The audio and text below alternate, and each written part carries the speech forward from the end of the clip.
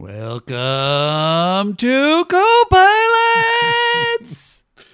Hey, everybody, my name is Sean. Well, we already said that, right? Like, we already said I'm Sean and I'm Andy. Yeah, so you can say it again. He never gets old. All right. Well, I'm Andy Secunda. No, that's not. Oh, you're misleading them.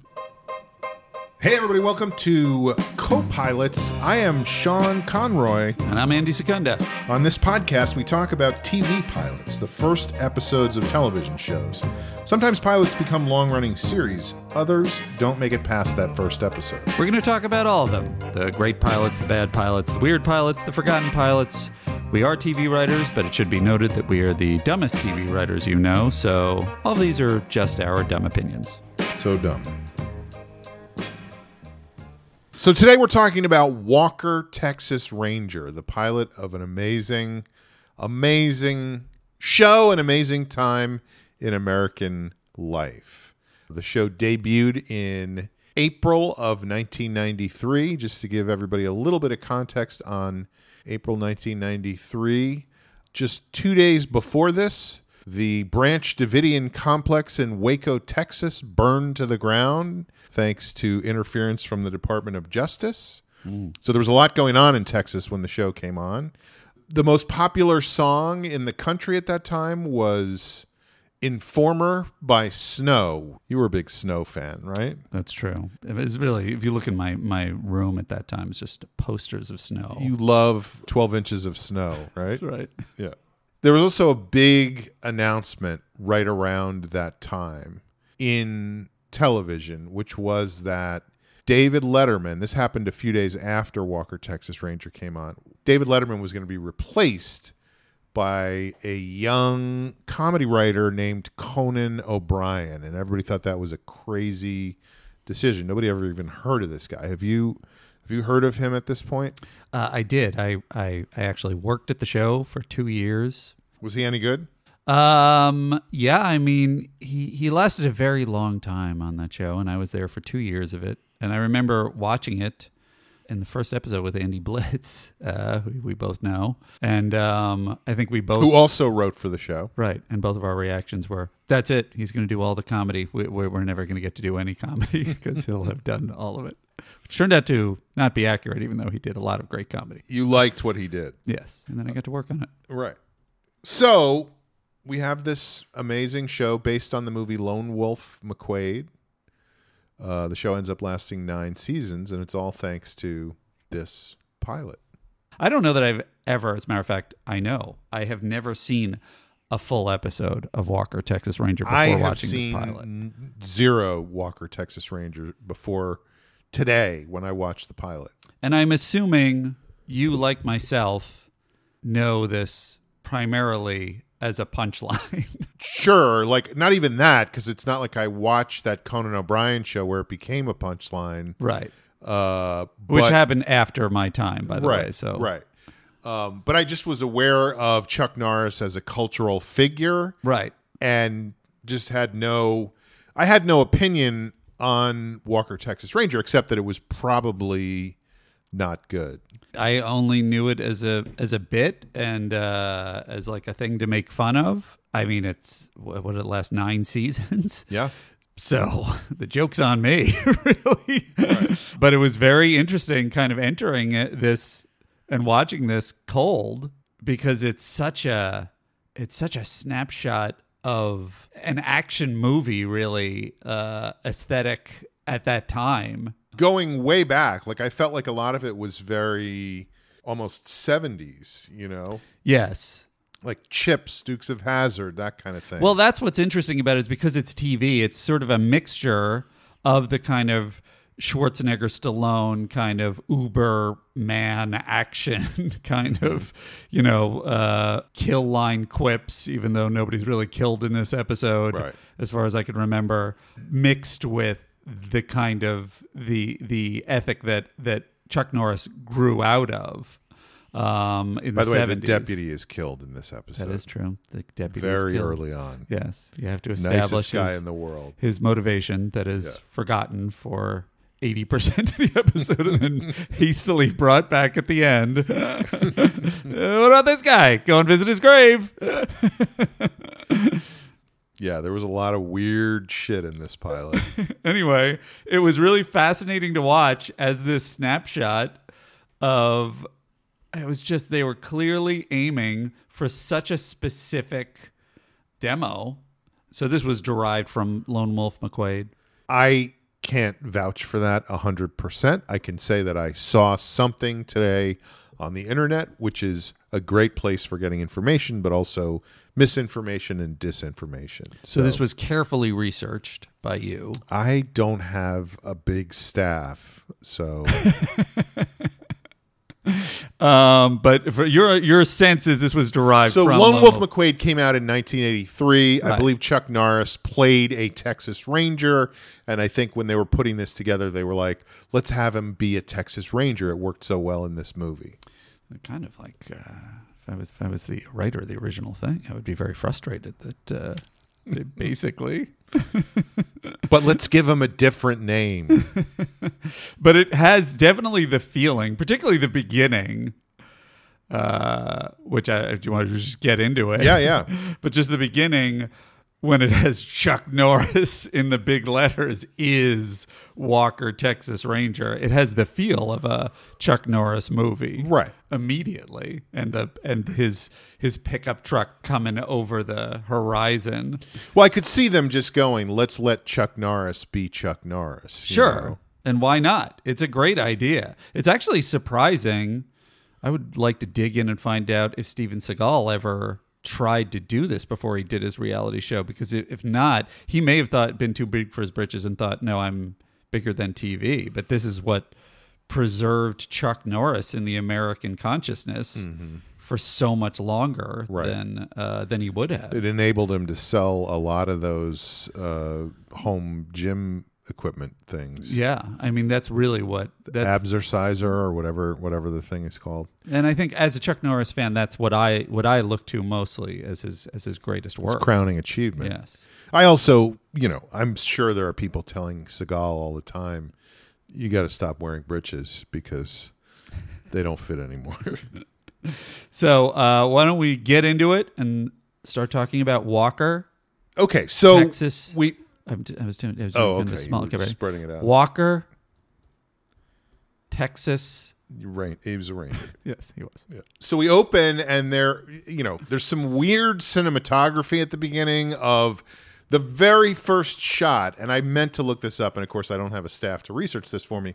But the very first shot is they pan across to a tree and then zoom in on the tree. It's like a pan and a zoom. Yes. And it's a weird looking shot. They have that. You're right. It's almost, that is going to your point about 70s. That is an almost 70s sort of style, but it's a mishmash of styles because they also, it's a lot of flat TV, kind of just, shots at sort of waist level. Mm-hmm. And then it also has a ton of canted angles in this shot, which is sort of an off-kilter angle that suggests like a little bit more menace, and it's just constant throughout this. Right. So. There was times when I was like, am I watching Batman with Adam West? Like the way that things were tilted, it was anyway, at the end, and I won't spoil the ending, but I will say that at the end of the whole thing, I was like, I get why television was ready for the golden age.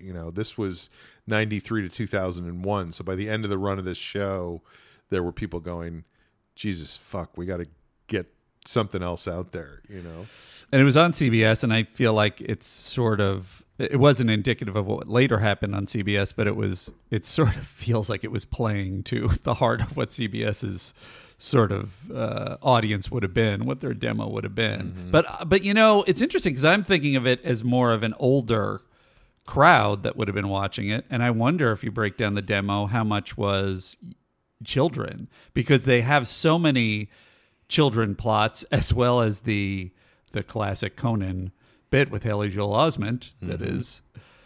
that is Walker told me I have AIDS, I believe. I read about that today. I didn't, again, my research staff brought me some stuff. So we open on a robbery, an armored truck robbery, I guess. The truck has already been crashed.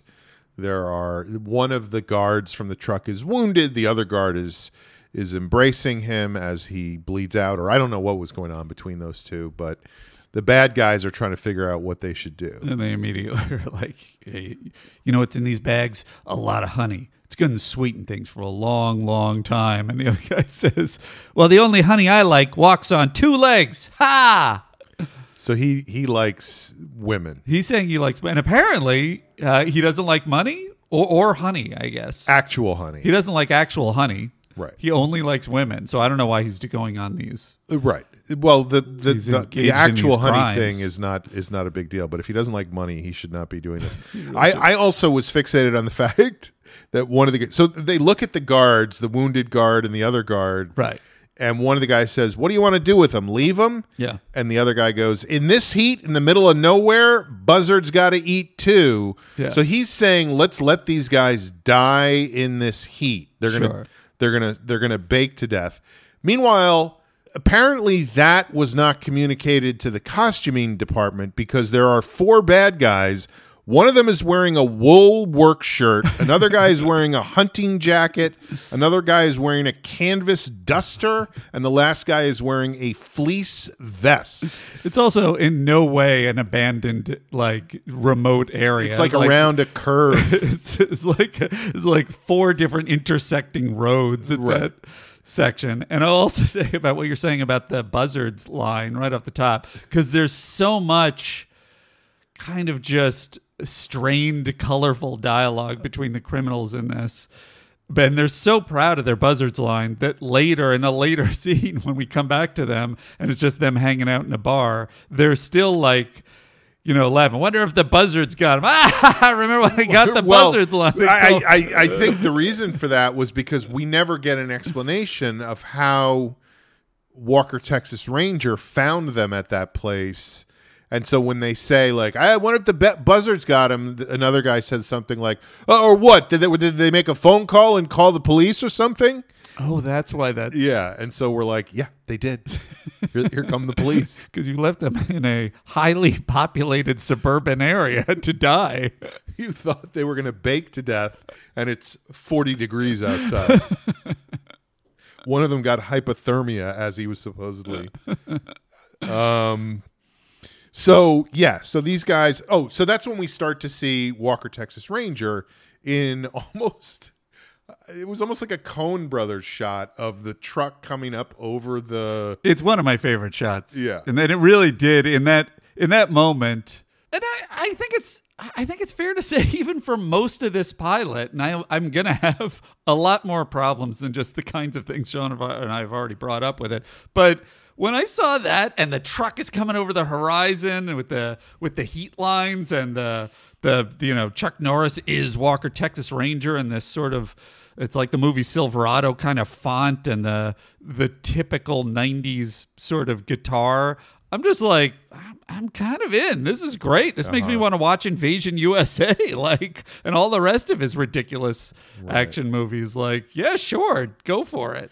Right, and we don't see him initially. We see like his hand on the wheel. We see his boot. We don't get a full glimpse of him at all, which I think is great in a pilot. Like, it's also typical 90s action hero reveal from it's like, this time. Wait until the exact moment when we know who it is. I also, not to get political, but it did make me understand a little better the whole border crisis thing that's going on, because the only thing we saw to let us know this was the border was a tiny wooden sign tacked to a tree that said Mexican border 2 miles, and it's like, no wonder we need to build a wall there if people are just looking at like, how are you going to even see that sign? You're saying some people may not even know what side of the border they're on. If we're believe the show. There needs to be something else.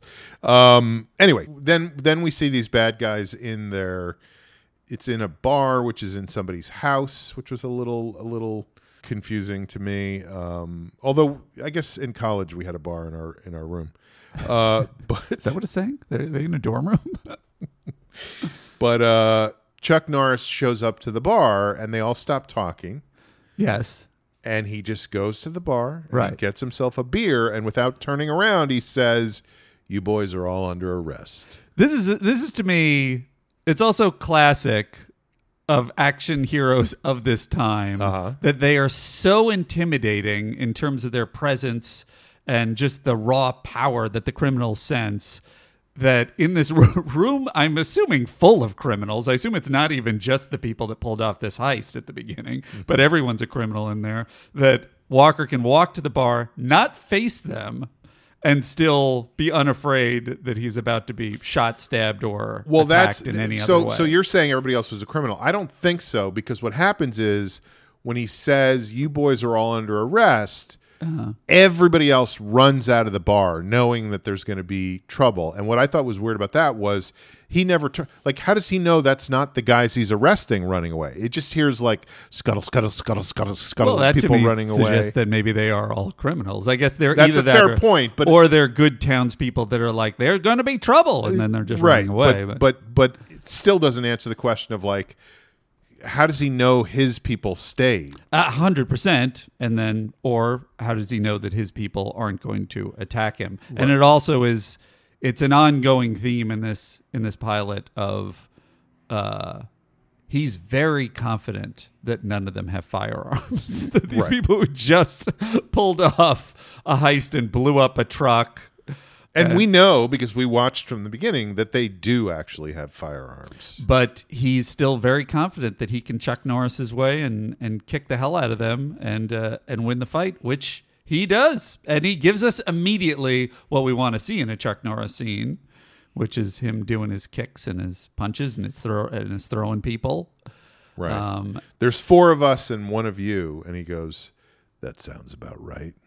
Which is, that's a little bit of a tepid response. I kind of expected him to, do the once upon a time in the West kind of response and just go. He knocks one down and goes, now there's 3 or something. But and I'm sorry to this shows how different our experience of cinema is. Yes. Is that you reference Once Upon a Time in the West, and I'm like, or it's like the first Jack Reacher movie where there's 5 guys that he's about to have a fight with, and he's like, you 2 guys, I'm going to break your arms. You 2 guys are going to run away, and the last guy is going to drive you all to the hospital. Sergio Leone's second greatest work is obviously the Jack Reacher. Yeah. Never Go Back. No. Is that the sequel? Or is that's the sequel. I can't remember what the... I guess we'll cover Jack Reacher, the Jack Reacher series. True, yeah. At some point. So he knocks these guys out, and then he has to drive them back to the States where they apparently committed their robbery. So he has to go across the border, and that's when we find out what his name is and that he does this on a regular basis. By the way, I did want to say that there was a moment when he gets out of his truck in the parking lot of the house/bar that these guys are hanging out in. Yeah. Before he even goes in, he opens the back of his pickup truck. Like he lets down the gate of the pickup truck. Yeah. I didn't understand what was happening, and my first thought was that an homage to the star of Puchinsky opening the mailbox when he... It's just like in every pilot... You got to have somebody drop something down. Without explanation. Yeah. Well, I don't want to ruin the theory. I believe he's always opening up the flatbed because he's about to put the criminals in. Right, there. but that was the first... That's what I'm saying. That Your was the first first thought. time we Gotcha. saw it, Right. and I was like... I get it. I get what's going on. This guy, whoever directed this, watched Puchinsky, which came out 6 years later. It is funny. One thing I was thinking about this with us having watched Puchinsky so recently is tonally, in terms of the insanity of tone and just sort of the extremeness of action hero-y kind of vibe, it's really just kind of missing a crazy dog puppet with Peter Boyle's voice in it. Yeah. It's not that far off. But this one went 9 seasons because there was one missing insane element. Right. I also liked, to your point about the Mexico border thing, that the immediately criminals are like, this is Mexico, Ranger. You got no right. Right. And he says, No right. Or like he does some joke about he hits him with a right hand or something like Right. that. Yeah. Oh, yeah. He said, no right. I think that I do have a right. Yeah. I think I have a pretty good right. I just hit you with my right hand. Yeah. It's a long monologue. He says, just like, hey, how about that right that I just Well, I just we'll threw get at to his you? long monologue later, which actually There's does a lot happen. of them. Yeah. And I think the rest of the credits come up at this point. It was created by Albert S. Ruddy, who was one of the Godfather producers. Leslie Grief. I'm not sure if I'm pronouncing that correctly. Christopher Kanan and Paul Haggis. Yeah.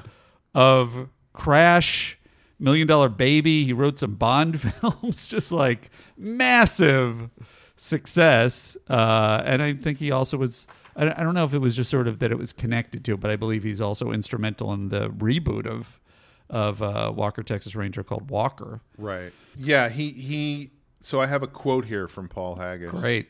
Because he, like you said, $1 Million Baby and Crash. Yeah. The first time a screenwriter had ever written Oscar-winning movies 2 years in a row. Yeah. He also very famously left Scientology. There was a huge New Yorker article about him leaving Scientology, which I remember reading and noticed that again today.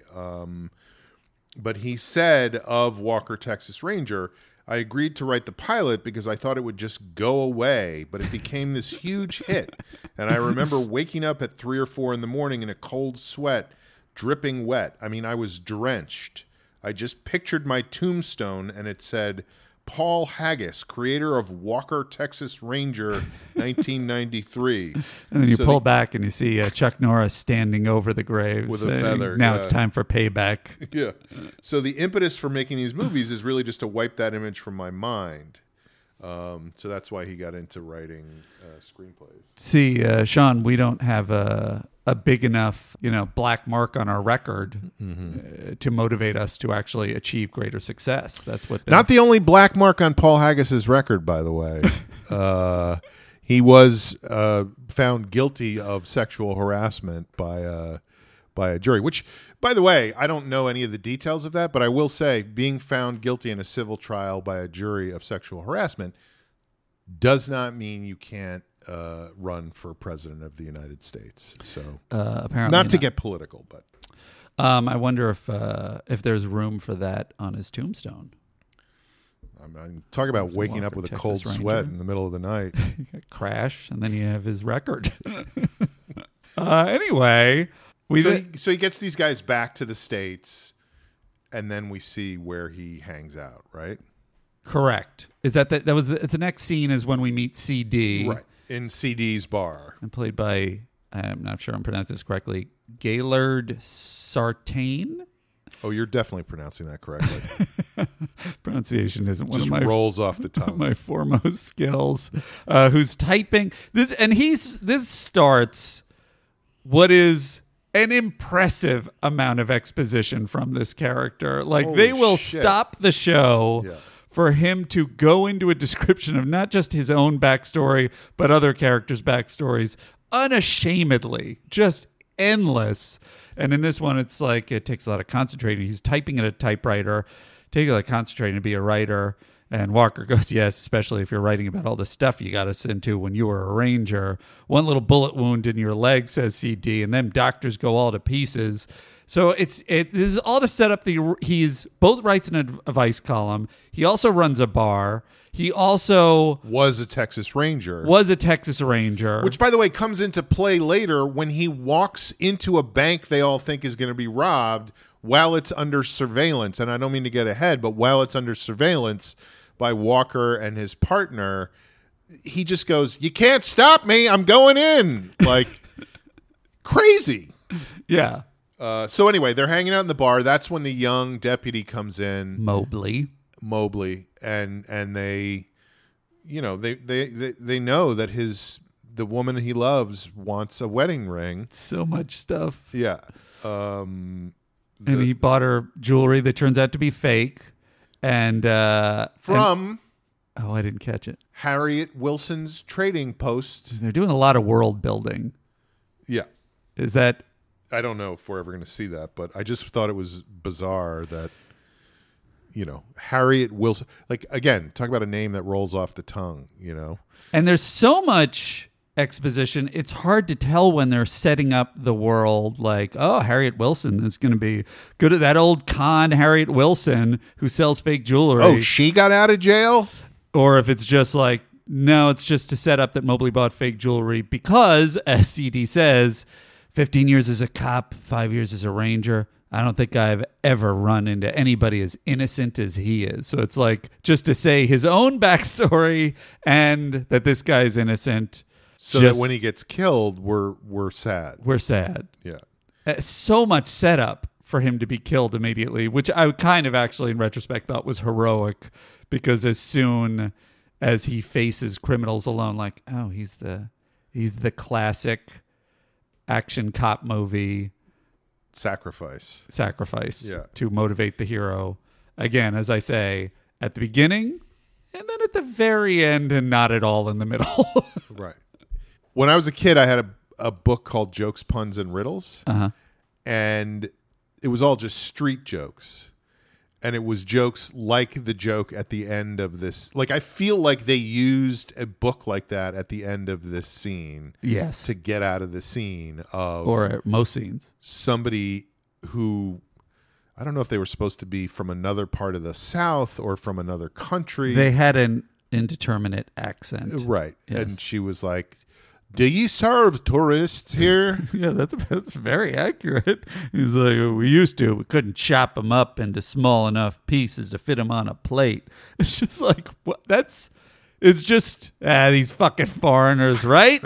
America? It's just like, that's it? And they kind of, but they play it both sides of it, because they're like, we're leaving.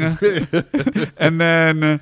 He's kidding. Walker assures him he's kidding, and then they kind of smile at each other like, this guy's great, and then sit down. But you know that in the cut scene, there, like, what happened after that was they actually were served human flesh on a plate. I think that what he was saying was they chop up the foreigners themselves and serve them on a plate. It was foreign human flesh. It was somebody else who had the same issue when they came in. I mean, I would have liked to have seen that scene. That would have hooked me. So then we go back to Walker's house and we meet his Uncle Ray. Right. Who is Native American.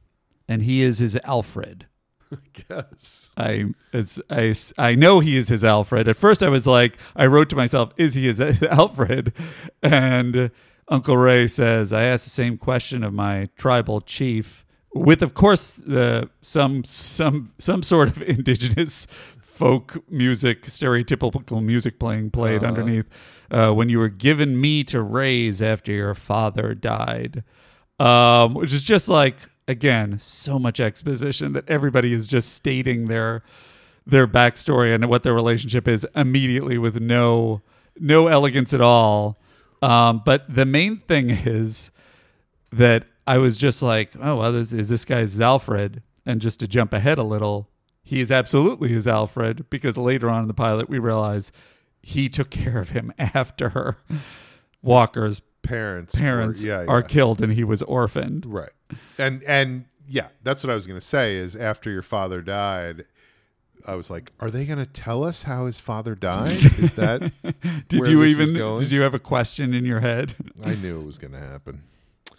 So then we go to a bank where there is a blind man who gets focused on by the cameras quite a bit. So it's confusing, and he's clearly wearing a fake beard and a hat and sunglasses. Right. So there's something going on with this guy. We don't quite know what it is. Right. And while the robbery's happening, they kind of close up on a teller lady, and she does the most obtrusive and obvious move with her hand underneath the counter to hit the alarm. And then immediately looks around like the day player is really overplaying that moment. I hope no one, like her motivation was, yes. I hope no one sees me. It's quite clear that is what her motivation is. So they steal a bunch of money, but they're taking longer than they're supposed to. They're supposed to only have 49 seconds left, but they actually take longer than that. I think they took 53, or I couldn't count it. But as they're leaving the bank, because they've taken too long, Mobley pulls up and has the drop on them. Yes, and the innocent innocent Mobley is killed. Before they can get into the escape wagon, they have a station wagon that they're going to get away in. And this is when the visually impaired man comes out, and there's a weird shot of he has a cane, and then the next thing is a close-up, and he lifts a gun. Mm-hmm. And so neither of his hands had a gun in them. So I don't know if we're meant to assume that the cane somehow was a high-tech cane that turned into It's like one of those sword canes, but with a gun. Right. So he kills Mobley, and all those guys get away, and then they're very upset that Mobley has been killed. They sure are. Yeah. He never even had a chance to defend himself because he was trying to help the blind guy get away from the bank robbers. Didn't realize that guy was in on it. You can see the subtext is do not help the visually impaired people. Right. And then we come back to, and I guess we're in the town hall or whatever is where Walker Texas Ranger's office is. Yeah, that's a good question. It's some kind of government building of some sort. Where you can have both the cops and lots of officials, prosecutor. Right. So that's somebody we didn't talk about was Prosecutor Alex, who we met earlier when she was saying that there's no way he was going to get away with bringing those guys back from Mexico. And it turns out the governor was thrilled. Cahill, played by Cherie J. Wilson. I will say that I read a thing. This doesn't happen in this episode, but I read a thing somewhere that said that over the course of the 9 seasons of the series, Alex gets taken hostage 22 times. That makes sense. Yeah. It can't just be guest stars. It's got to be. There's no stakes with guest stars. Yeah. And she also gets shot 3 times. Sure. So, that's actually a pretty good record. Yeah.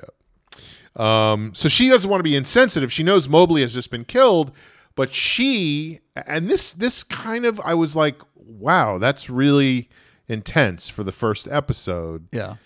She wants Walker to help out this 16-year-old girl who has been raped, a circus performer who... Trapeze artist, yeah. Which is it's just a strange series of lines with upsetting information loaded in between. Mm-hmm. She was a trapeze artist. The circus is going to leave. Trapeze? What do you lean on? Trapeze? Trapeze? Trapeze? Trapeze or trapeze? She was a trapeze artist. And you also the thing, so it's like the kind of comical references to the circus with the upsetting information about her assault, and then on top of that is the thing of her holding up the picture. 2 headshots. It's 2 headshots, which are clearly like kind of high school, picture day kind of photos, except one's like, this is her. And then this is her with almost exactly the same background after these men were the violent attack. Yes. And it's clearly just to emotionally maneuver Walker. And it's very interesting because he's clearly a person who will do anything for anyone. And both her and CD it's constantly this kind of thing of like her trying to get Walker to let them stay at his ranch. And he's like, oh no, oh boy, now I got to do this. And it's sort of like, it's a strange series of beats to play with this character that's kind of like, aren't you always going to do that? Aren't you always the guy that like, so what is this schmuck bait of like, I'm not going to do it. He's going to say no this time. Right. It's like they're creating contentiousness between the characters because that's fun. Right. And it's kind of like a very artificial refusal of the call in Hero's Journey terms. Yeah, I don't follow all that. But then we go back to the bad guy. My call of understanding the refusal of the call. I blocked you a long time ago. Well, you should check out my screenwriting page. Then we're back with the bad guys. And by the way, I found it difficult to keep straight who was who in this because it's all just like middle-aged white guys with mustaches. It is a shocking lack of diversity, which is when they finally do. They're leading up to who the replacement cop's going to be. And I'm like, right. I'm assuming, and as soon as he says he's from Baltimore, I'm like, oh, all right. Yeah. Let's have a tiny bit of diversity in the show. But in this, except for Uncle Ray, in fairness. right. In this scene, we figure out who the I think he was the guy dressed with the beard, right? Yeah. Was the chief bad guy? Yes. Who, by the way, is that guy is my agent. I don't know if you know that, but yeah. But he beats up somebody, so he establishes his karate ability in this scene. So we know somewhere down the line, him and Walker Texas Ranger are going to have it out. They're going to duke it out. They're going to have their paint the end fence of and mend lethal the fence. weapon Yeah, mano a mano. Yeah. And we find out they're going to make a big score in 5 days. Right. There's some plan in motion right Yeah. now. Then again, I'm like, who are these guys? And then I realized it's the 3 rapists in the truck Right. sitting across the street from City Hall waiting for the girl that they attacked to be released. And is the idea to remove her as a witness, or I don't know. That's certainly not how they played it. I was never really clear on why they were sort of staking out and waiting to rush in to Walker's I ranch felt anyway. like they were doing that because they were going to attack her again. That's the reason? I think so. They definitely were being lascivious. He goes, I forgot how pretty she was. The DA, Right. the DA's not bad either. Right, and the other guy, the voice of reason. What's the matter with you guys? And the other guy says, just chalk it up to hormones. Yeah. There's a lot of strange dialogue Yeah. that, again, a lot of it feels like filler. It's like scenes that they would write in a movie, and then you would just be like, oh, we don't need this. This is slowing it all down. Except in this, I really feel like they were like, oh, well, let's make it a big movie first episode. Right, because you could have had those guys just show up at the house and it would have actually been more scary when they showed up. Yeah, or even just the quick shot of them sort of at the thing, and then we figure out after the fact why they're there. Like show them like sort of staking it out to heighten tension, sort of. But yeah, there's a ton of scenes that absolutely could be cut. So then we're back at Walker Texas Ranger's ranch. He's not there. Yeah, but there's a bunch of circus performers making dinner or making breakfast and setting the table, and Uncle Ray is there. We find out that Uncle Ray, one of the circus performers, who I wish I had looked up that guy's name because that guy's been in a lot of things. he's been in a ton of things. But he talks about how he's a juggler. He always wanted to be a sword swallower, but he felt like it would be too difficult. And then Uncle Ray says, you get used to it pretty quick. And he shows a scar that he has because he was stabbed with a bayonet in North Africa in 1943. Like, again, more exposition, more backstory. And I'm not sure. The way everyone says information like that is just bringing everything to a halt, and they might as well be saying, and here's my backstory. And the other character would be like, what's happening? Who are you talking to? What's going on? But it's also like a lot of these backstories, like with CD and with Jimmy later, and with Uncle Ray, it's almost like they're building Walker's badass. Like everybody has their special skill or backstory that makes them a badass. Nobody obviously as much of a badass as Walker is, but it also is sort of like, this isn't relevant to this episode. Right. Why are we hearing this? It's the thing that people do sometimes in pilots where they're like, there's going to be really cool stuff about this person down the line, and this is the pilot, so we need to make sure everybody understands how cool they are. And that's what's fascinating is airtime is at such a premium in a pilot episode where you have so much to establish. And in this episode, it feels like they had too much time. Yeah. They could do whatever they wanted to. Yeah.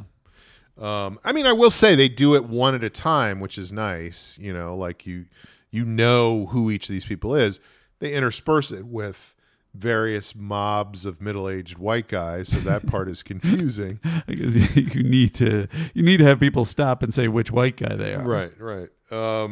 But the bad guys pull up to the house in their pickup, and they're coming to get everybody, or they're coming to get the girl. The juggler tries the other circus performer tries to attack them with his clubs, his juggling clubs. And I will say that guy, I believe, does his own stunt there. Like where he takes the punch, the actor does, which is interesting. They don't have a... Well, he works in the circus. You learn a lot of skills. I mean the actor, that's the character he's playing, Sean. Although I guess he does know how to juggle, so maybe he did work in the circus. That's right. He did do his own juggling. I'll also say, before we get past this, the moment with the victim of the crime, she leaves the room sort of upset, and not saying anything, and the other woman from the circus basically says she keeps going off. It also has an indeterminate accent. She keeps going off alone. We've tried, but she won't even talk about it. And it's sort of just like all of their attitude is that this woman who was very recently assaulted is kind of just being a bummer about this still, right, and not talking and not. Yeah, that was super weird. Like very strange. Come on, open up. This was 3 days ago that you were assaulted like that. What's the big deal? And then, yes, we go out on the porch, and Walker has a 25-minute monologue about his life that we find out everything we need to know, which apparently solves her issues. Yeah. Oh, wait, does that happen here? Yeah. And the other thing he drops there is... I mean, we skipped over the part where he beats up the bad guys and you know, breaks all their faces. He has a whole thing with one of them where the guy's like, my nose is broken, and Walker fixes it and then goes, it looked better the other way, and breaks it again. Yeah. Which is how broken noses work, generally speaking. You can just like a twist switch. them back into place. I did enjoy that action moment, though. At least that was pretty. Anything that slipped into him being a little too violent, I was sort of on board for, because it had some spice to this pilot. But also, it was in this monologue where he's telling Lisa that she's safe, that he drops the information that his dad was a full-blooded Cherokee. Who's, again, more exposition, used to ride bulls in the local rodeo for money. And that was fascinating to me, that they were playing him. Yeah, is he of that descent? So he's a quarter Cherokee. So, okay, then I guess... They made his real life part of the story of Walker, Texas Ranger. Apparently. He does at this point talk about how the reason that I don't know why his father gets murdered, but I think it's because he's indigenous. Right. And he encounters three men in shabby clothes, racism, stink of alcohol, and he makes a big deal about the carnival, which well, that's what I was going to say. Yeah, is that he says, I must have gone on that Ferris wheel, and I was like, oh, he must have gone on it like 40 or 50 times. I must have gone on that Ferris wheel 6 times. Yeah. And that didn't make sense to me. Like, that doesn't feel like a must have gone on big exaggerated number, you know? That is true. It seems like he's leaning into hyperbole, and then he doesn't. Yeah. But I really was so... Like, as soon as he was leaning into this, and I already had the Alfred piece of information, I was like, are they going full Batman on this? Mm-hmm. And then, because it's already like him seeing Zorro, which is part of the Batman myth, when he's gone to the carnival, then his parents are walking away with him into the darkness. Then they're both killed. It's just like, I can't believe it. They're going full Batman, down to the point where when he visits their grave at the end, it's very much like Batman standing over the graves of his parents. Right. And he's a multi-billionaire. Well, there's also that. Yeah, right. The Walker Foundation. He does have a giant ranch and a manservant. I mean, Walker and Wayne are almost the same name. Oh, is that what the subtext is? Yeah. So his father gets stabbed and gets killed, dies right there. His mother gets stabbed and dies 2 days later. The girl says, did they hurt you? And he goes, they hurt me real bad. Sure. So you have a lot of sympathy for him. And then she wants to know how you get over it. How do you get over a thing like that? You know, Yeah. You get over it. You never get over it. You don't get over it. That's what he says. Yeah. Didn't he have some other piece of information? He says, don't let You never get over it, but time heals it. What actually is that's the most logical piece of advice that he has in the show. Right. Time has a way of making things better. Yeah. Don't let what happened, don't be destroyed by something that you could not possibly prevent, he tells her. And Right. that fixes her. Well, yes. Then she's fine after that. She's great. Okay, now we come in on CD, who's taking him to see his new partner. Now that Mobley's been killed, he's got a new partner. And of everything in the show, this is the biggest CD just exposition monologue. Grew up in Baltimore on the wrong side of the tracks, got himself a football scholarship at Penn.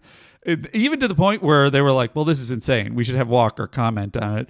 And he goes, you sure know a lot about this guy. And it's like he then continues without like a break in the action. Like he's just got a cue card from him. Yeah, Cowboys drafted him. He tore his shoulder all to hell, figured his life was about over. But then getting on the highway patrol is what saved him. It's just like it's endless. Just, and then you know what he did for fun? He tried to modernize the whole department just for fun. And so it's like then it takes this turn. Walker seems like doesn't care. He even says he's really on the cutting edge, which I don't even know what that means. He's having him.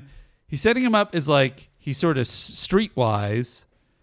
Then he's also kind of a nerd that's obsessed with modernization. Then he's also an football player, which kind of comes into play because he tackles several people in this episode. And he's not afraid to do things outside the boundaries of what's allowed. Yeah, he's sort of an all-purpose partner. But they have to establish that Walker is like, this is going to be kind of also a bickering cops vibes. It's like, yeah, it's just like, when he's talking about the modernization, he's like, yeah, tell you what, CD, next time I'm in a gunfight, I'll read it. And it's sort of like, you're taking up a real strong stance on this thing you know very little about. I liked when he turned to CD and like so they meet him. He's in a swimming pool. Yes, which is an opportunity to just have this guy show off his incredible body. His physique is in, and I will say this is Theo in Die Hard from Die Hard, who is the hacker in Die Hard. That's so funny because I was like, is that the same guy? Yeah, it's the same guy who's also Sundown in Top Gun. And I got to say, that guy really, he plays a nerd very convincingly. Yeah. And then you see him get into the pool. It's like, Jesus Christ, look at this. He's got the best pecs I've ever seen. Sexiest man alive. Yeah. In a tiny bathing suit. And you gotta give him credit for they're like, hey, we're leaving money on the table. Let's for no reason have this scene where this guy's getting out of the pool. Get a little beefcake action in a here. thong. Yeah. But then Walker turns to CD at the end of that whole scene and goes, I'm gonna love him, meaning he does not love him. No. Yeah. And is that the scene where he talks about his training drink, or is that the next scene? I think training drink. He's getting ready for a marathon. He's carrot juice and parsley. He's just Walker's the not going to love complete that. opposite of Walker. Yeah, he's just a four-eyed commie nerd. There is no way this relationship will work out. Walker does not have pecs like that.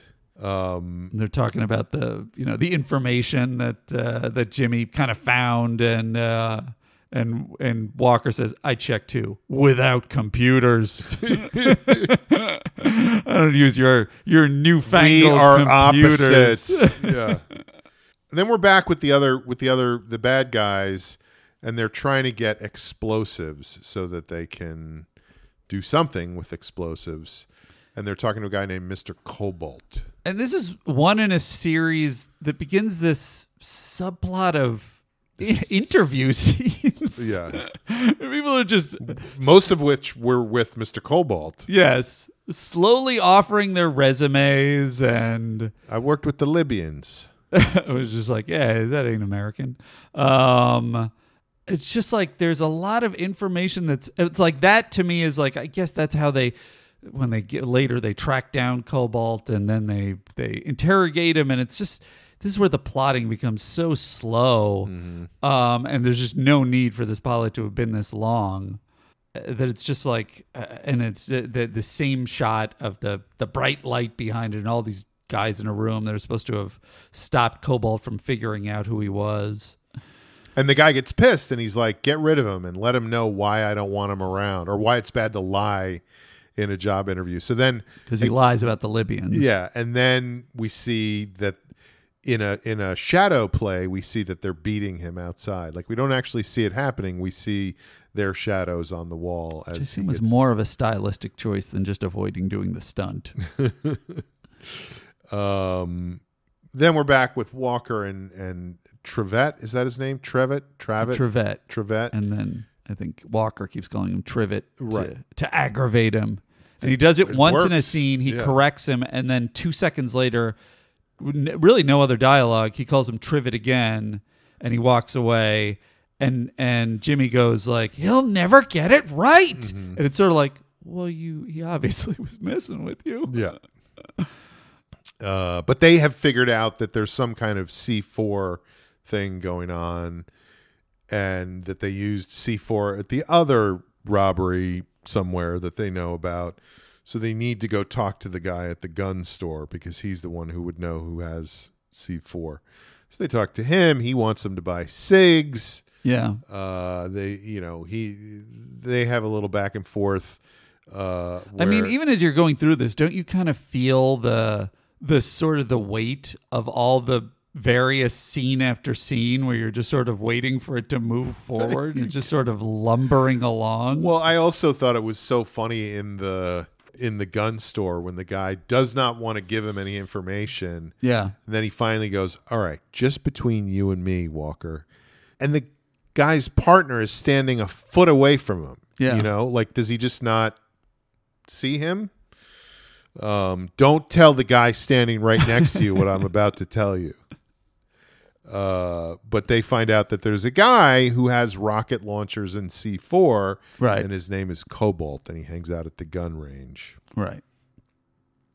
So they go down to the gun range, and Cobalt immediately takes one look at Trivette, and he just runs. He's the same as Walker. He just can't get his name right. I'm just trying to bug him. Can't get my name right. So he runs. He's scared of him, and Walker doesn't understand why. But luckily, this guy was a wide receiver, so he chases him down. What about what was it? Torn knee? That was one thing that I didn't understand. How did this end his career? I don't know about being a wide receiver, but he tore his shoulder, not his knee. That was what it was. I see. So he could still run. Also, it seems like it would give him problems with tackling all these people. But he does. He catches him, and then Walker drives up, and he's like, "I thought you were supposed to be in such great shape. What's the matter with you?" Yeah. Well, I ran, and you drove. I mean, and he said, "Oh, next time you run, and I'll drive." And he was basically like, "No, I don't think so." And it's just kind of like, "What if we both drive? What if we both run?" Like, that was all on the table, I think. It's very inorganic. Their bickering. Although I will say, the Jimmy Trivette, who's Clarence Gilliard Jr. I hope you're saying that right. My apologies. I actually think he passed away last year. Not to bring anyone down, but he does a fine job in this episode. Yeah, I would say he's one of the best performances in the episode. As far as his acting, yes. Yeah, I agree. Right, not as the character, but as the character too. He does a lot of good. Right, he's a good dude. He's a good cop. Yeah. Well, he's got a good bad ranger. Do you call a ranger a cop, Sean? Do you know? I think so. Yeah. Right. He has this whole thing about how he wanted to be the Lone Ranger. That slowed down. That monologue break, as we'll maybe should call it, was the most astonishing. Of the slow build to that where I come from, there's concrete and asphalt. Nobody can tell right from wrong. It's just really like playing to their fan base of just like city folk, these motherfuckers. And then this guy comes along, speaking with the Lone Ranger, who does what he wants to do, total freedom. and there's these military horns playing in the background. Yeah. It's interesting also that he's saying the Lone Ranger. This may be the dumbest question of all time. Is the Lone Ranger a Texas Ranger, or is he just a ranger? That is not the dumbest question of all time, but it's up there. Uh-huh. Yeah, he's not like a. Are you saying is he with the National Park Service? I just didn't know if he's sort of a ranger. No, he's a Texas Ranger. In yes. a more generalized sort of. Oh, there you go. Yeah. He's an actual ranger. So he's a lone. So he's probably not an official ranger anymore. He was. He was. Yeah. So he's technically, it's Lone Ranger is a misnomer. He's not really a ranger. Well, he's alone, but once you a disenfranchised ranger. Once you go ranger, you're never a stranger. I've never heard that, but it must be true. It's very catchy. Yeah. So anyway, this guy wanted to be the Lone Ranger. He was living in The Wire. Now he's on this show, and he loves it. He loves his job, and we find out that he's a little bit like he will cross lines when he needs to, because he busted Cobalt once before, and Cobalt got away with whatever it was. So he went and put snakes in his house. Yes, and I like the slow build to why Cobalt, every time he even sees him, is terrified. Once he comes into the interrogation room, he might have snakes, and he's terrified as soon as Jimmy grabs him by the lapel. And it's just like, and it's just sort of like, why? It's like, well, I put snakes in his house, turned off the power, and it's kind of like, it doesn't quite track. Yeah. It would not be that immediate, it feels like. Right. It's like, he's going to strategize against me later. But at this point, we're on a stakeout or something. I can't even remember maybe Cobalt. So they don't they get a magazine at this point and call somebody or something? Yes, they set up a meet because Jimmy is going to kind of go undercover, which actually would have been a much more interesting, different plot that they don't do. Instead, they have that the people show up to meet Jimmy, and then he's getting a parking ticket. His cops come up and he's getting a parking ticket, or he's getting hassled, and so they see it, they get spooked, and then there's a car chase instead. The first big set piece car chase of the episode, right? Which you can I kind of respect, and I have to assume that this show was built on, T.J. Hooker style. Okay, these are going to be the big sequences where there's a fight, where there's a car chase, and everything else is just, tenuous connective window material to get to the next thing. Right. I'm guessing, and I think this is what you're saying, I'm guessing that in every episode, at about that point in the show, there would be a big car chase. Although I wonder, because this was an hour and a half episode, if in a regular episode, when it would come. Anyway, Jimmy crashes his car. He ends up in the back of Walker Texas Ranger's truck. They chase him.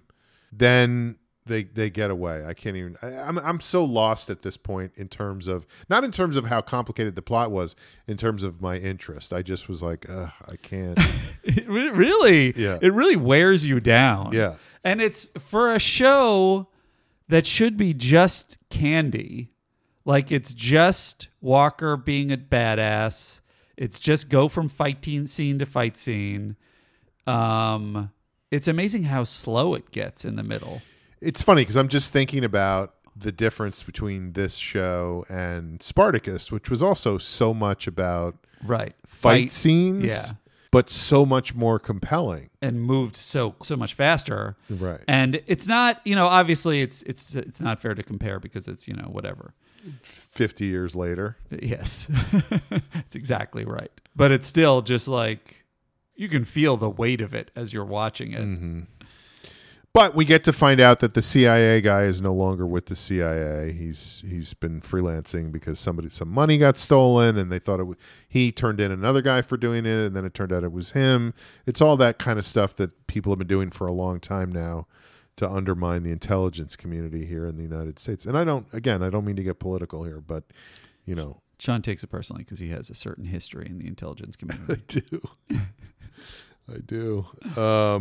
This is where we get to all the Lone Ranger stuff with the sappy horns. And then we get the attack on the ranch. Right, which I mentioned earlier, but which actually happens here. Right. See, that's the thing. So much of this stuff is so the same to me Right. that I get confused as to when different things Which is happen. interesting. In one episode, there's repeated. That's why the interview scene is sort of fascinating to me. Is it's just like there's one interview scene, then there's another interview scene, and then there's also a separate. They're hiring the demolitions expert, and that's a separate testing thing, Right. where they blow up a shed, and it's just like that's just so they can see the explosion and have the thing where they're like. When does it go off? 9 seconds. Oh boy! And they run behind the car. One and of it's them like, is the guy who set the thing. I and know. He's panicking to run away from that. and it's just like these aren't even our main characters, or I think our main villains. Then they reveal the main villain again in that scene. It's just so unnecessary. It's such. My agent is in the car there. Such. Now, are you saying that because he looks like your Yeah, agent? he looks exactly the same. It was really weird. I was like, oh my God, Doug? I hope he's gotten your work, John. He's getting more work than I am. But, okay, so now we're in a scene where the CIA guy is talking to his henchmen, or he's talking to the guy who later becomes his henchman. Like, some of them wear suits, some of them wear more casual clothes. I can never figure out who's supposed to be who, but he's the high status guy. But he goes, one of the guys goes, I knew this was going to come back to haunt us. Uh-huh. He's talking about the murder of a Texas Ranger, and he's saying, I knew this was going to come back. As if anyone would be like, don't worry about it, Bob. It's not a problem. No one's going to care. Everyone always knows if you kill a cop that'll be quickly forgotten Yeah. by the police department. But they find out that Walker, Texas Ranger, is after them, and they understand that he's the best of the bunch. But when they come at him at the ranch, this is classic 90s action movie fight ballet because they're all coming at him one at a time. They're all slowly, Oh, wait. Where's you screwed up? You forgot to read us our rights. That's in that scene. That's in that scene. Yeah. Even though they're attacking the ranch? Yeah. And then he says, you have the right, and he kicks him to remain silent. See, I would have gone a different direction. I would have said, you have the right and the left. Oh, see? There you go. It's a callback to what he said earlier in the episode. You're absolutely right. Could have been either one. Makes it more entertaining. And then Uncle Ray lassos. You don't have the right, but you have the left. And then Uncle Ray lassos one of them. So it's a nice little action for Uncle Ray. Yeah, you could tell he knows how to ride a horse and throw a lasso even before he does it. And when this happens, he catches the guys at the ranch. At this point, we know about the second robbery. There's been all these interviews, and I'm like, there's like a half hour left of this. There's a third of the show is still left.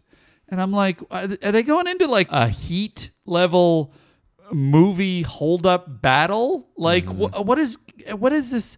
And then we got more to do. We got to go to the bank and interview one of the tellers who, like, was there a guy who came in who was blind? It was about my size, black beard, Stetson hat. Yes, there was. That's maybe also the teller. Side note: one of the flattest, most robotic performances I have ever seen. Yeah. And this is the woman that they choose And then she wants to know if Chuck Norris is married. for the flirty scene. Yes. Right. And So there's this is some like, kind of... now, may I ask you a question? Are you married? It's Boy, like, talk about chemistry, but talk about it somewhere else because it ain't here. anyway, Walker, he's not having this lady on Quaaludes or whatever the hell's wrong with her, and he's just like walks away. Then we see that the other story is over. The rapists are in jail. The circus is going to Waco. Apparently, the circus didn't realize what happened in Waco a couple of days before. There's nobody in Waco That's interesting. who wants to. There's nobody in Waco who wants to go to the circus. They've already had enough of the fucking circus for 2 months now. Then we get back to his office, and he's had a package delivered. That's right. In between these, I think the chief is sort of like saying, look, what happened to Mobley, it's understandable you take this kind of personal. And I'm like, wait, Mobley? I'm like, oh, that's was the Mobley? that's the innocent cop from the beginning that he's so deeply invested in. Well, here's another thing I thought was weird. Like you said, this is a long pilot. We're meeting lots and lots of people, and with all of them, we get like he grew up in a shed outside his parents' garden apartment, and they didn't love him, so he, Then he comes back to his office, and Mildred is there, who's clearly somebody that he works with every day. His secretary or his coworker. I don't know what her job is. I don't know anything about her. I don't know anything about her because he just goes, "Hey, Mildred," and she's like, "You got a package," and that's all we get from Mildred. Right. Well, you can tell she's got a little attitude, this Mildred. But I just was like, why are they spending so much time on everybody and zero on Mildred? Yes. Well, also one could argue why aren't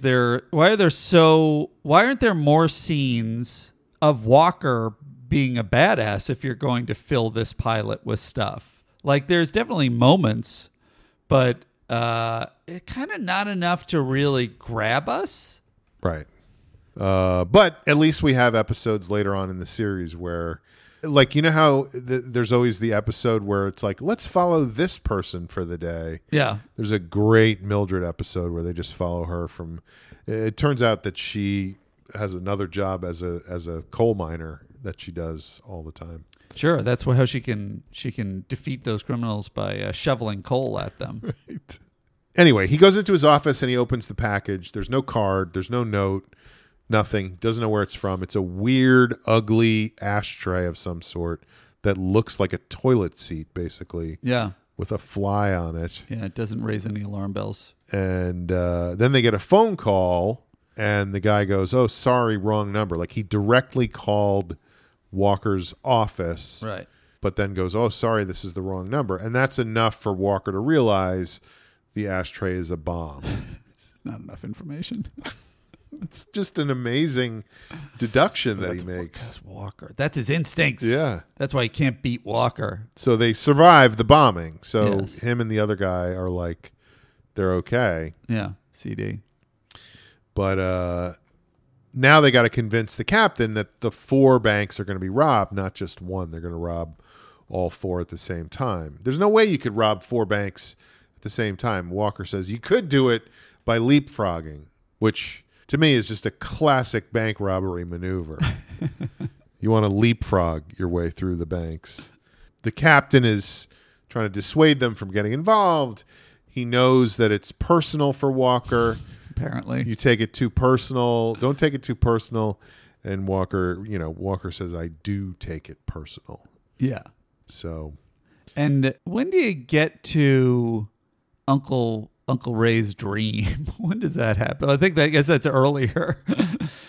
And because it's like they have this big thing where he's telling you about the dream that's tied into the guy's spider tattoo, and there's a suggestion of like it's like an ominous warning of things aren't going to go right at some does that point. happen the first time we meet Uncle Ray? No, it's in the middle. Oh. And then it's called back at the end. The callback at the end, because I guess you know what? I must have fallen asleep or something in the middle because I missed the dream. I got what was going on, but I just didn't remember it when happens it started. in the middle. Yeah. And what's crazy is, as far as I can tell, this ominous dream that they bring back again, they bring the whole show to a halt to play the insulting indigenous folk music behind him as he's telling about his dream, and then bring it back almost in its entirety at the end. As far as I can tell, there's no useful information in that dream that saves Walker, Texas Ranger. No, although I guess we're going to get to that moment. But he basically just throws down his gun, chases the guy, and beats him. Right. So I don't even know what it's for. Yeah. There's also a side thing. There are a ton, and I think we're going to see more as we go back to more classic episodes of television, classic pilots. There's several shots in this pilot episode of this series that are out of focus. They're like close-ups of a person that are clearly out of focus. And I was like, did they just not care as much in this time period because they were, they were figured, well, they'll watch it on TV, or it's just because it's shot on film that they're like, well, they didn't see it. So, or they measure right. Or did they just not have competent directors who were like, this is what we need to do, Well, I guess it would be more the DP issue, but I don't know how these things work. You know what pilot didn't have out of focus shots? What is it, John? Columbo. Is that true? Well, because Steven Spielberg, he directed that pilot. Did you direct the pilot? Yeah. I didn't realize he directed the pilot. Well, it's a weird thing because it's a movie of the week, but the first one was he directed. Wow. That's a good chunk of change in his pocket. Although I will say I haven't watched it in a while, so if there are out of focus shots, that's going to change my whole opinion of him. Okay, we're on a stakeout. Walker knows they're going to hit the banks. He doesn't know which one's going to happen first. He wants to know why Jimmy wears eyeglasses if he played in the NFL. Jimmy says he had contacts. He says, why don't you wear those? Women say the eyeglasses changed the shape of my face. There's a lot of... Just talk about things that you would see in the cut scenes on a DVD. Yeah. They're just like, oh yeah, I can see why they cut this. Right. They just leave it in. They got to fill out that 2-hour movie time. This is where CD goes by to go into the bank because he's going to get involved somehow, even though he's no longer a Texas Ranger. Now, I will say he has this speech on the eve of the big robbery, and it's clearly expositional like every other one of his monologues. But I do really like the writing in the monologue where he's like, well, Cordell, it's clear to me what's going to happen. You're going to ask the banks closed. They won't. You won't get the 9 men you need. So come tomorrow. You'll muddle through it or you won't. Either way, won't change the course of history. And I kind of like that he's laying it all out. These are all the things that avoids having to see more frickin' scenes of pointless dialogue. Right. And it's kind of poetic that he's just like, yeah, well, I don't know. We're going to try and stop it, and maybe we'll die, or maybe we won't. And it kind of does lend a little bit of an eve before the battle vibe that I like. Yeah. It feels, like it feels like he's saying who cares, which makes it very high stakes. That's another spin. I see it as more of a stoic kind of like, well, we all have to die sometime. Right. So he visits the grave of his parents at some point. Yeah, he goes to the grave. Not his parents' grave. It's his best friend Mobley. I thought it was going to be his parents. And he tells him to go fly with the spirit of the eagle, and his dad is waiting owl. for him or something. Yeah, and then he finishes it with, "It's payback time." Yeah. So then we're outside. That's where the eyeglasses conversation happens. And then the bomb goes off, and that's where he hears the whole recap of Uncle Ray's dream is after the bomb goes off, right? It sounds right. A bunch of ambulances pull up to the bank. We know they already had stolen 12 EMT uniforms. Chuck Norris does an amazing forward roll underneath a car up onto the curb. He rolls like 5 times to get under the car, which seems like that would make him more vulnerable rather than just running behind the car. One of the bad guys has a submachine gun, which are notoriously inaccurate, so he's not able to hit. I mean, there's literally a moment when Walker Texas Ranger is dancing around bullets that are hitting the ground right around him. Yeah. His Cherokee roots. The Cherokees were renowned for being able to dodge submachine gun bullets. Everybody runs out of the bank. All of a sudden, a fuel truck pulls up and it starts dumping fuel everywhere. The guys in the bank start shooting in the bank. This is where Walker chases the guy from the CIA down, and they have their... It did feel like Heat at that point, like the sort of outdoor plaza stuff. Yeah. It was like, oh, that's kind of what happened in Heat. Do you think this is where Michael Mann was inspired? His inspiration. He was like, I got to do something like Walker Texas Ranger.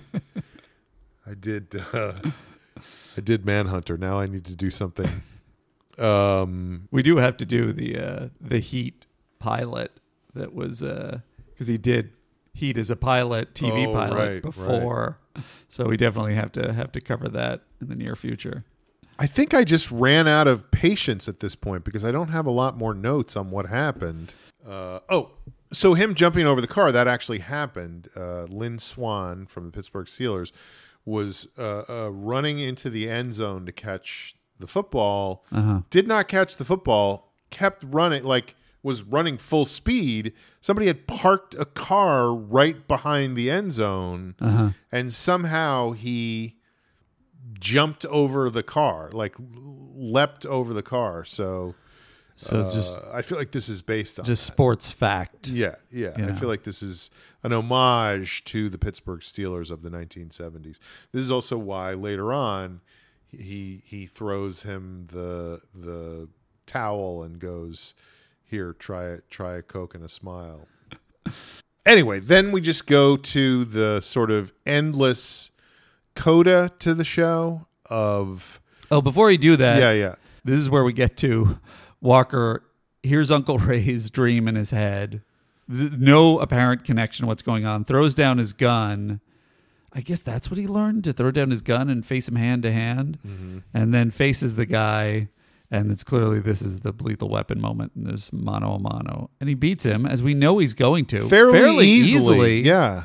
And so that's why I'm kind of saying, like, it's a weird moment of all this stuff has been done building up to that this show is about to Walker, Texas Ranger. And there's not that much with Walker solving the problem at the end, in my opinion. Mm-hmm. Nonetheless, he beats them. And as you're about to say, then they have their charity rodeo to take care of. And Jimmy gets dressed up like a clown. And he's like, I can handle this, no problem. Right. Then we find out that Walker is going to ride a horrifically dangerous bull into the ring. Right. The announcer says, here's Walker, Texas Ranger riding 2,000 pounds of death and destruction. And Walker didn't know. He's like, I should have known you put me in for this. He had no idea that he was going to be riding a bull like that. He did. He was also, he won this championship before. There's no end to Walker's abilities. Right. So he rides it for, however long it's like 8.3 seconds or something. Yeah. That you're supposed to stay on the bull. 8 seconds, right? Or is it No, 8.3? I don't know. I don't know Sean, rodeos. you used to be a rodeo rider, weren't you? I rode in a rodeo once. I'm not even kidding. I think you are kidding. No, I'm not. Oh, did you really? Yeah. Tell me this story. Well, it's a long story. I'll tell you when we're not recording. All right. But eventually he gets off the bull. He's on the ground. Jimmy comes to get him, and they look back, and the bull is pawing at the ground. And I think it was Jimmy who said hoofing at the ground. he was stomping his feet. He was on the ground. clawing. Yeah. Bulls have claws. That's their. And Jimmy says, "Does that mean he's going to charge?" Uh-huh. And they kind of go, "Uh-oh," and Yeah. then they both run, and it's that classic Yeah. old school TV ending where they both leap up into the stands, and then it just freeze frames on the two of them in midair. A very, the classic ending on a quote joke, cop show kind of moment. And I do wonder if that was their pattern from then on, that it's just sort of like they have some lighter scene.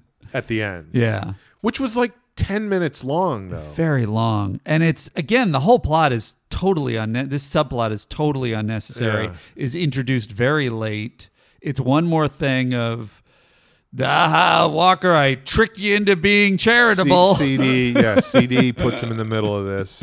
Well, that's why he goes, I should have known when he's called out to ride the bull. So there it is, Walker, Texas Ranger. I did not enjoy myself for the most part. I thought it did some things that you're supposed to do in a pilot, which is like, we understand who all these people are. We're not going to forget, except for Mildred. We don't know anything about Mildred, but everybody. It really got under your skin. They didn't do it in a way that I found compelling or interesting. Yeah. But they serviced each character in a way that made them memorable, except for anybody bad who's not going to be back. They were definitely, some might say the characters were too well defined in terms of all the exposition. Right. But they weren't defined in a way that was interesting, really, Right. other than Walker. But yeah, I mean, you can definitely see it's in the wake of this episode where it's like, yeah, that's what the episode is. We're hitting our target. And you can see why it would have gone 9 seasons, because it's so fulfilling the promise of a Chuck Norris concept, other than I would have liked to have seen it be a little bit more ass-kicky and almost having him be more stoic. But maybe they thought, well, if he's more like movie Chuck Norris, then you're not going to be able to sustain those relationships. So we got to soften him a little. I also do feel like with all the kid stuff that they were aiming for like a kid demographic. And as I say, I would love Which to makes know. sense because I think it was a show that came on like on Wednesday nights at 8:00 or something like that. Right. You know? Yeah. The other thing that happens is when you have all these bad guys and then you get rid of them by the end of the episode, you need a lot of people to fill that space every week. So can I just read you a list of some of the people who appeared on the show? Please. Luis Guzman, Wow. Giovanni Ribisi, Amazing. Toby- Maybe very Toby- young. Toby Maguire, Uh-huh. Danica McKellar. Toby Maguire was a villain or he was just a guest star? I don't know. I just Right. saw a list of people. Okay. But to your point, these guys all would have been very young at that time. Yeah. Which means they're trying to do... They might have been in the Haley Joel Osment kind of, kid roles. Right.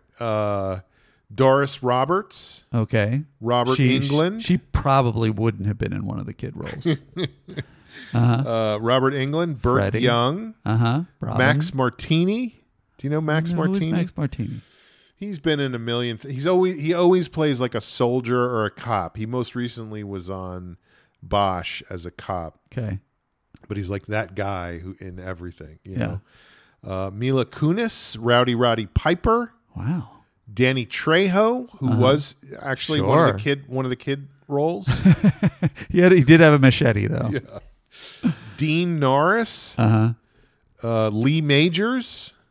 Wow. I wonder at what point in his shows that was. This must have been post Fall Guy. Yeah. Deion Sanders played himself on the show. Uh-huh. Also jumping over a car. I'm guessing he was friends with Jimmy from, Oh, definitely. something. Yeah. John Schneider, Joan Jett, Ernest Borgnine, Dionne Warwick, This is an impressive list of guest stars. Mark Cuban, Wow. Hulk Hogan, I don't know why I gave the wow to Mark Cuban.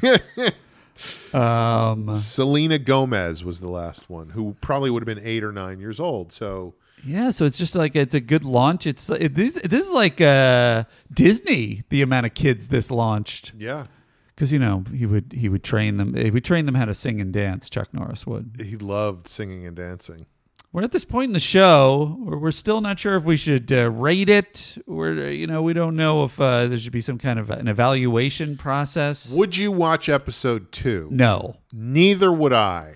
And I think that is probably the definite thing that we should evaluate in every episode. Yeah. It's like, I guess that goes along with, would you give this the green light if you were? That I would, because it's like a no-brainer. Like it's Like there will be an audience with it. You just wouldn't watch it. right.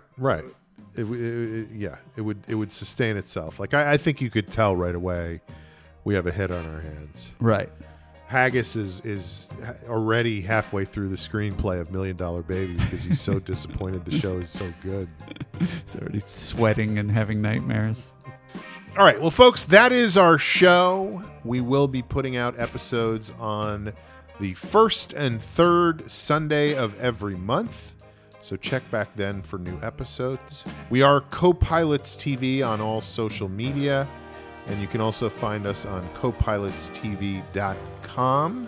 If you want to know where to watch these pilots, I would do it in your living room on TV.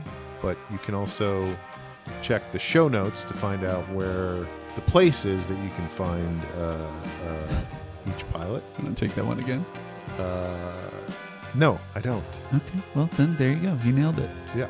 So whether you like our show or, you have other feelings about our show, just give us a 5-star review, rate, review, subscribe on Apple Podcasts, Spotify. It'll be very helpful to us. You'll get your pilot's wings. And subscribe to our Patreon. One of the things that will be on our Patreon is Andy and I are going to have a karate fight. That's true. If you want to see that, it might be. We do our own stunts, so we're definitely going to be injured. My nose is broken. Oh, yeah? We'll see about that. How about now? Still broken. How about now? It's fixed. But how about now? Broken again. So until next time, just remember, it's payback time. Your dad is waiting for you. What's your dad is waiting for you? He says that about Mobley. Oh, is that what he says? Yeah. That's hilarious. And just remember, guys, we did this episode for Mobley. He was so innocent, so young.